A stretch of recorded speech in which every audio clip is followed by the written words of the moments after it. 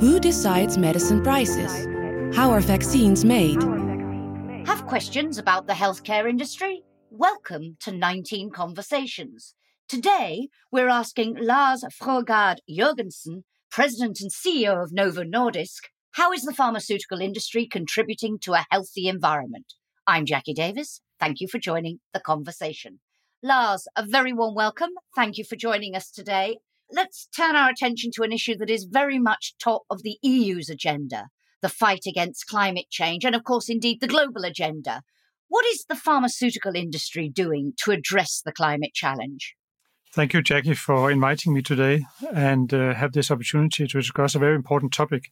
The pharmaceutical industry is committed, like most industries, to deliver on this agenda. And as such, we subscribe to the Paris Agreement and also the European Green Deal.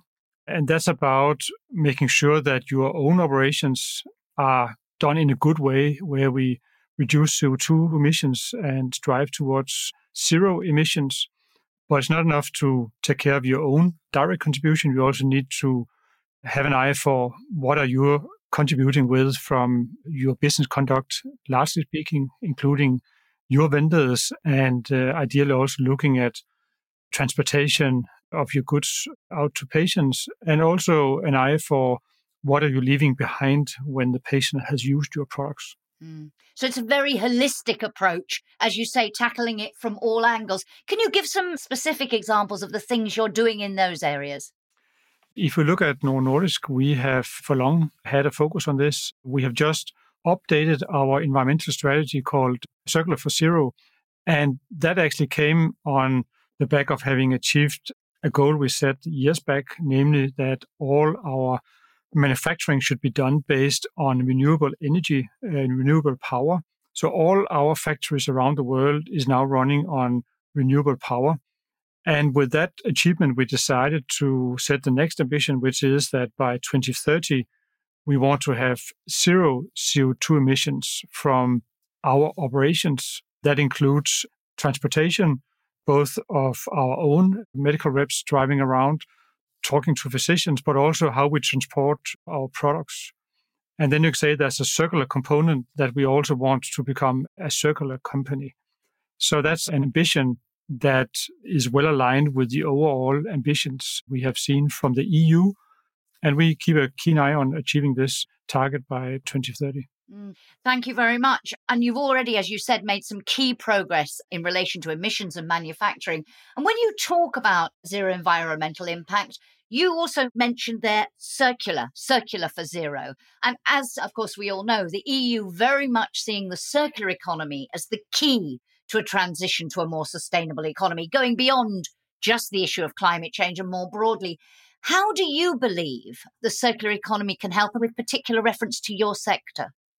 You're right that FP, representing the industry, supports the principles of EU Circular Economy Action Plan. And you can say in many ways, we have to look at the resources we use in companies, that we are actually aiming towards using or reusing resources. And what we produce, we have to have an eye for making sure that what we leave behind can actually be recircled in different ways. One example from Novo Nordisk is that we have products coming out in devices. And when we leave behind devices, there's environmental impact from that. So we have to be sure that we can reuse those components or get them back in different ways to make sure that we can recircle them centrally.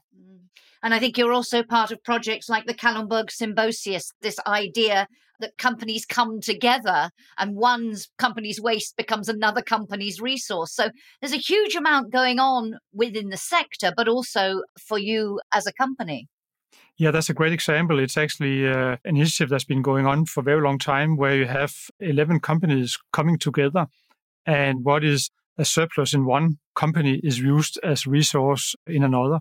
That can be waste from manufacturing that's turned into energy, or it could be steam generated as part of manufacturing that is then used to power other companies in that industrial symbiosis. And you can say this actually started way before the environmental mindset was becoming popular. So a long-term commitment to actually doing what is just a sound principle to make sure that you're not creating waste without considering how it could become a resource for others. So there's a business case for doing it, as you say, as well as an environmental one. More broadly, I was talking a little bit earlier about how the EU sees the circular economy as so central to the sustainability agenda. It also sees a greener economy as central to recovery. European Commission President Ursula von der Leyen has said, and I'm quoting, "We are acting today to make the EU the world's first climate neutral continent by 2050, and has insisted again and again that the way to drive the recovery now from COVID-19 is to focus on the green and digital transition." Can I ask you, as a leader of industry, do you really believe that a greener economy can lead to the growth and jobs that the EU sees as so central? What's your thoughts on that and the role of the European Union in delivering on that? I think it's a very significant opportunity for Europe. I think we have many examples of that.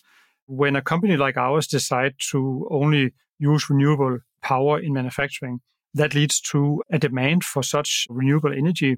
For instance, when we started, that led to the formation of a number of wind power farms where we actually committed to procuring that power at a small premium to get going. Then the manufacturer of that power actually committed to help us save energy. So it actually ended up in us not spending more on energy. We were just a smarter consumer of it. And that means that today there's a much bigger supply of green power, and that has brought the price of that down. But in parallel, it has created a strong green sector in terms of manufacturing of windmills, in terms of trading green power. And the other examples, we also work with our suppliers, including those who transport our products. We ask them to become CO2 neutral, just like we are ourselves. And that leads to, for instance, one of the biggest shipping companies in the world. They are now committing to reduce their CO2 emission by using more efficient fuels that has a biofuel component to it, which again leads to investments going into developing new products, creating industries focused on green transportation. So I think we have a role in creating demand for these services, and that will create business opportunities and growth opportunities. Absolutely. And again, that whole value chain approach. So very much struck here when we talk about having an innovative, competitive pharmaceutical sector that continues to deliver for the patients. Really, you're saying, yes, green can and is very much part of that huge opportunity, but also quite a challenge for industry generally and for your sector as well, I suppose. Yeah, it is. And I think we really have to think ahead and put ourselves in some of these patients' position years into the future and ask ourselves what kind of products would they actually accept using. And unless we can document that we have done our fair share of the commitment and produce the products in an environmental manner, that we're not throwing away, say, plastic devices and they end up in landfill, I don't think patients, consumers would actually accept what that means. So we have to commit because it's the right thing.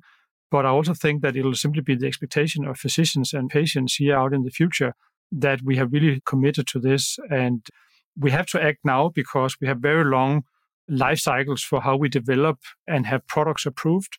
So what stays on the market for the coming 10 years has to be thought through today to make sure we get that right and also match expectations in the future. Thank you. So industry must do its part. Presumably also policymakers need to do their part to create the environment in which you can innovate in these ways and become greener and do it. But very much it sounds on the right track. Lots more to be done, but a lot of ambition being realized. Lars, thank you so much for being with us today. Great to talk to you. Thank you for having me. And thank you for listening to 19 Conversations.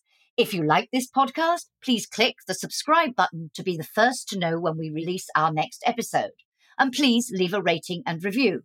And until our next episode, we'd invite you to join the conversation on Twitter using the hashtag #QuestionsInspireSolutions. Goodbye.